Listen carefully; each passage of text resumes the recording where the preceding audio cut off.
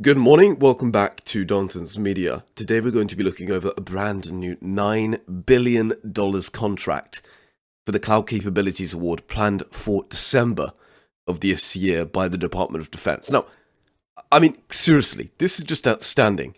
I think many people are shocked when I speak about Palantir and the government, but the fundamental truth is I think people are underestimating how large the government can get and how much money there is within the governments, and they keep spending. They keep spending on contracts. They keep spending on new clouds. They keep spending on cloud compute. They keep spending on all these new technologies. It doesn't seem like it's going to stop. $9 billion is a serious amount of money, and it's over a 5-year period too. It's not over a 50-year period. This is a 5-year period for a $9 billion award. I have all the information. We wrote about it first on Dantons.com. If you're not following us on socials, on LinkedIn, on Twitter, if you're not following us, if you're not telling your parents about us, then what are you doing? Tell your children, tell your family, tell your friends, and keep up to date with all the latest news when it comes to innovation within public markets. So, let's go to look at this report. We can see that there's a new award for the Joint Warfighting Cloud Capability Procurement Award, in which is planned for December.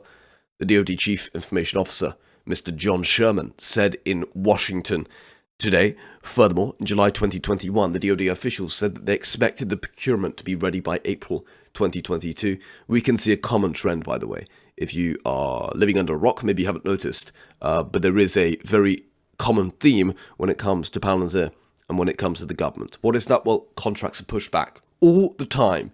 This is not just a one-off thing. It happens every single time for a matter of quarters. So expected this to be ready in 2022, April, and it's been pushed back to December. So it may be pushed back again, but fundamentally it will be signed eventually. Governments are just innately inefficient, innately bureaucratic, and innately political, and just terrible at capital allocation and contract allocation. So we have a innate lumpiness when it comes to government. I think that's wise to note.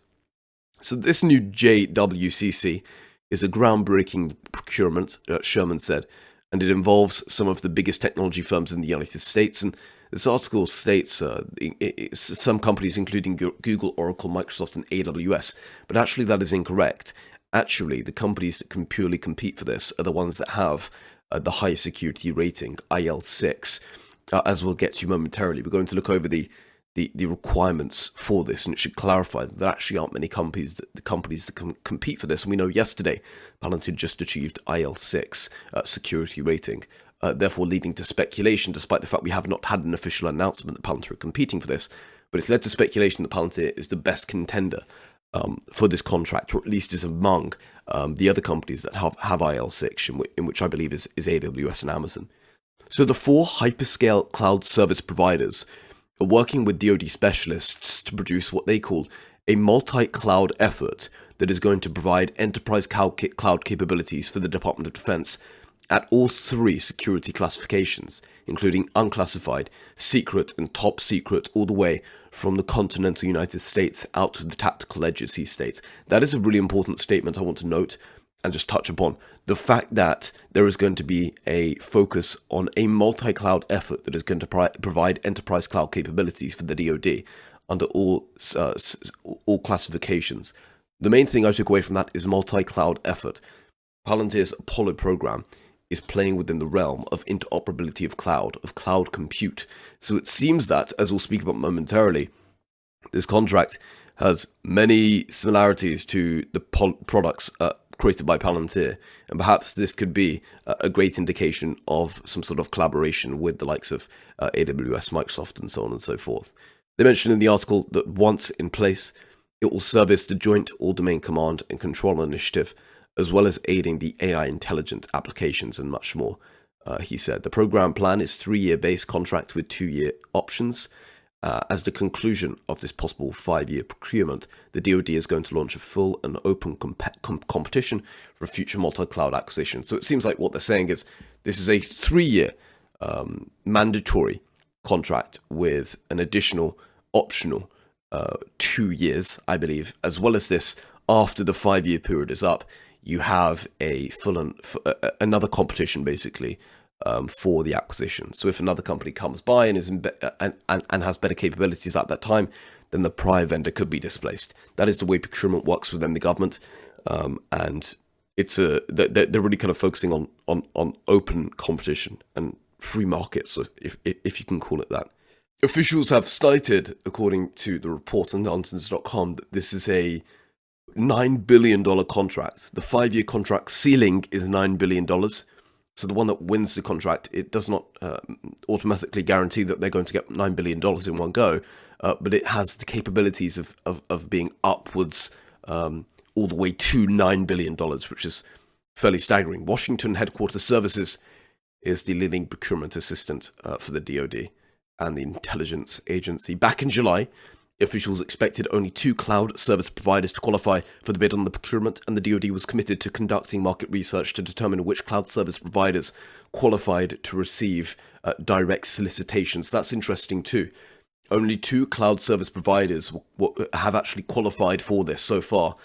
Back in July, this was mentioned, and I believe, and I'm just speculating here, there's no actual official announcement and confirmation of this, but I believe it's the cloud providers that have the classification from bottom to top.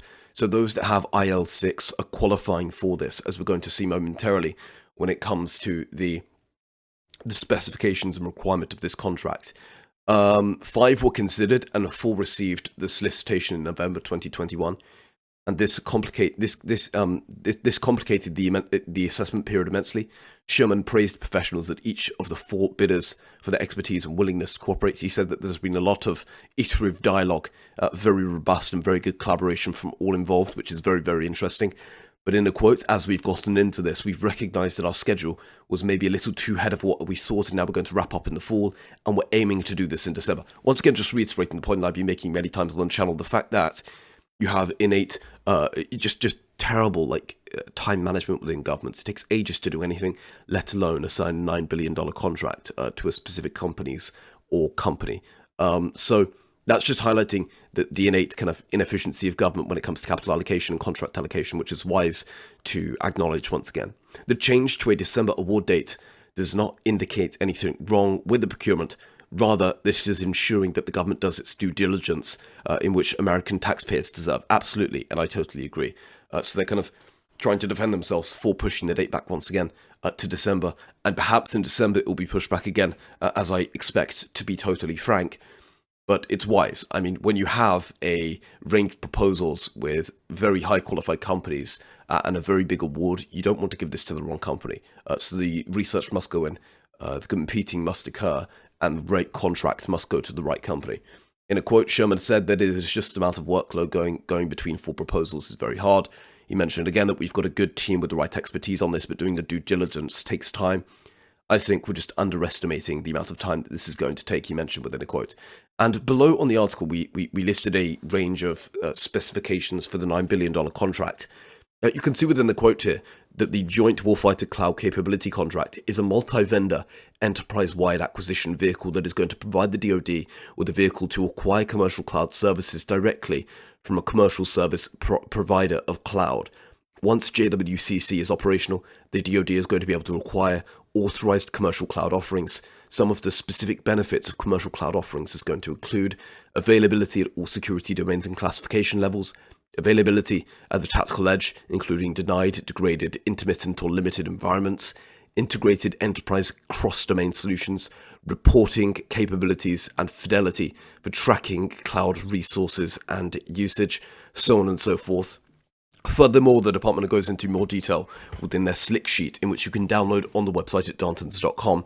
The slick sheet basically is just a brief summary in a nice documentation that explains what is required from what company and what they expect to allocate the contract to one specific company. In a quote, they mentioned within the slick sheet that providing the DoD with a commercial cloud offering at all classifications from headquarters to the tactical edge is key. They also mentioned within the quote that there is a necessity for streamlined provisionings of cloud services, fortified security and commercial pricing priority. Features of enterprise-wide multi-vendor cloud solutions with contracts directly with CPSs will bring a number of pivotal attributes into one acquisition environment to the DoD, including, and this is where it gets really interesting in terms of the pure requirements of this contract, what is needed from what company, and which companies perhaps can actually compete for this. They mention within a very, very brief summary that there is a necessity for capabilities at all three classification levels. So already that's narrowing down the capabilities in terms of which companies can compete, because we know that not all companies have IL level 6 top secret classification levels. They also mention that there is a necessity for integrated cross-domain solutions. They mention in brackets a CDS, global availability and inclusive of tactical edge locations, and the final requirement is enhanced cybersecurity controls.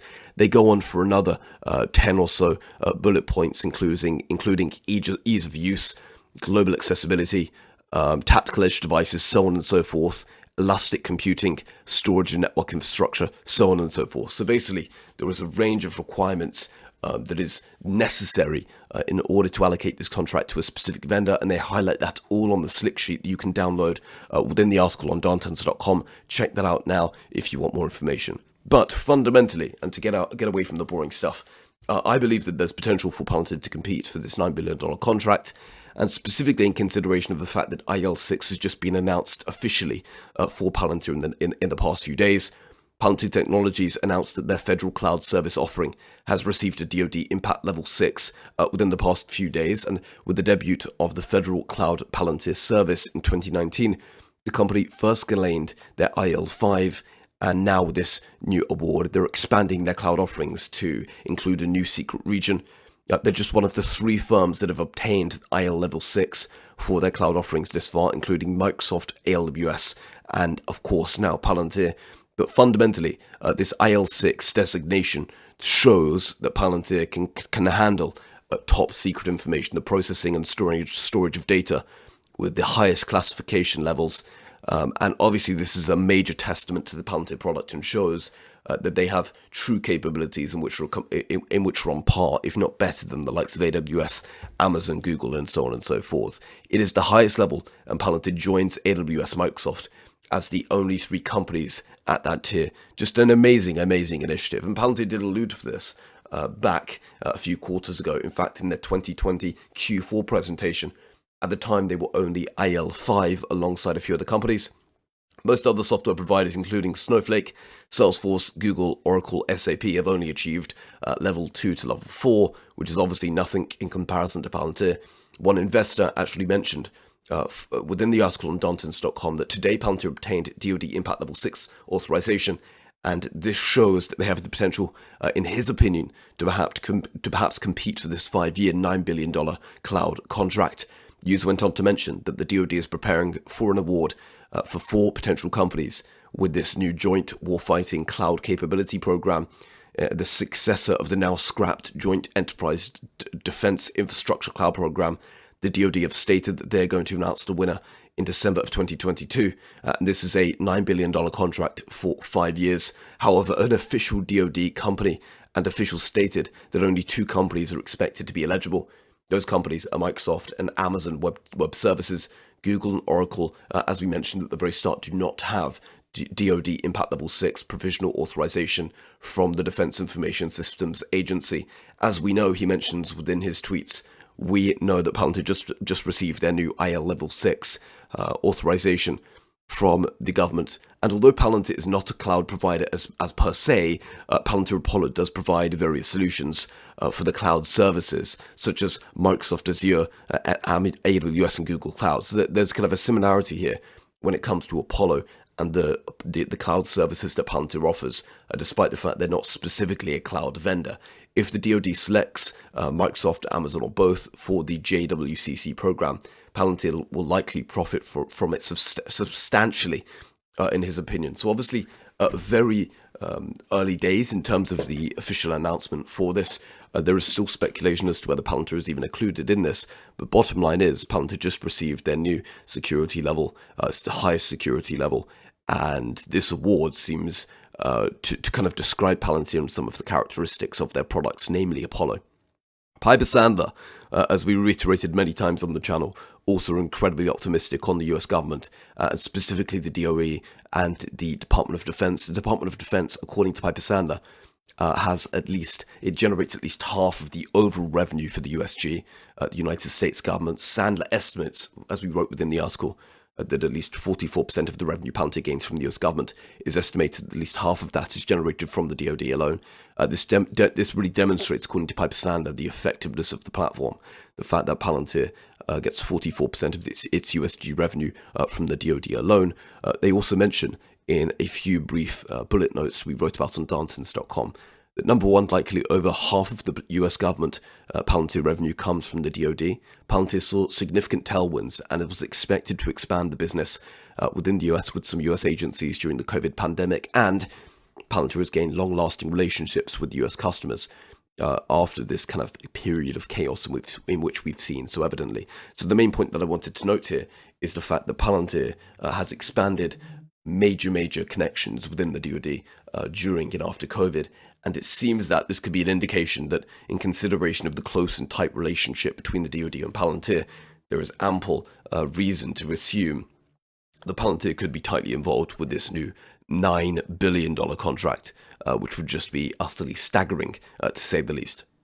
So we did mention, and obviously it's kind of fairly logical to assume that Palantir is not a sole cloud vendor, as is described within this contract specifically, but Palantir does have Apollo, in which is very similar and analogous to what I believe this contract is describing. In consideration of the fact that this new contract is specifically focused on what is called a multi-cloud, one may argue that Apollo is the best contender for this contract. Apollo is a platform for software management at scale across a range of environments. In other words, Apollo enables a seamlessly lovely experience, a seamless experience to manage and deploy continuous software wherever the business needs it. We can see that Greg Darmont, the chief architect at Apollo, mentioned that Apollo enables a heterogeneous we can see that the chief architect at Apollo actually mentioned when he did an interview with CodeStrap a few months ago that Apollo enables a heterogeneous environment deployment, showing the necessity of software and clouds to be deployed anywhere and everywhere. This is vital for developers and the future of the software solutions, both, in his own words, both within governments and commercial contexts. This is incredibly important, he mentioned. There are a load of other tools that are used to glue other technologies together to create use cases, Greg stated. However, this results in a lot of heavy lifting and dedication from various teams across an organization to make this possible. Greg mentioned how often the conventional methods used today can result in vendor lock to set to the cloud provider. Vendor lock is basically when a customer is using and becomes locked into a product or service over time, specifically in relation to the cloud. Greg also mentioned with CodeStrap that people don't understand the categories of the problem. By Apollo, and through using Apollo, according to Greg, you can choose where to run workloads, and you're not vendor locked to one cloud provider. Without the ability to negotiate a better deal with other cloud providers, these vendors are going to take advantage of the company. The pair then went on to indicate within their interview months ago that this is Sky Compute. Sky Compute is basically closely linked with the idea of Cloud 2.0, Cloud 3.0, and the main notion of Sky Computing is focused on the fact that often a singular cloud is not enough, and sometimes the whole sky is needed for cloud infrastructure. Development of a way to join several cloud infrastructures together into one massive cloud would especially be useful for those who utilize open large-scale compute resources. Fundamentally, Apollo could compete for this new contract because the main goal of Apollo and Sky Computing is to become a layer above the cloud platforms, resulting in what I call interoperability of cloud solutions. So that is the article, that is the research that we have thus far. We can see this is a $9 billion contract specifically for multi-cloud operations. Apollo, many argue, could be the best contender for this platform.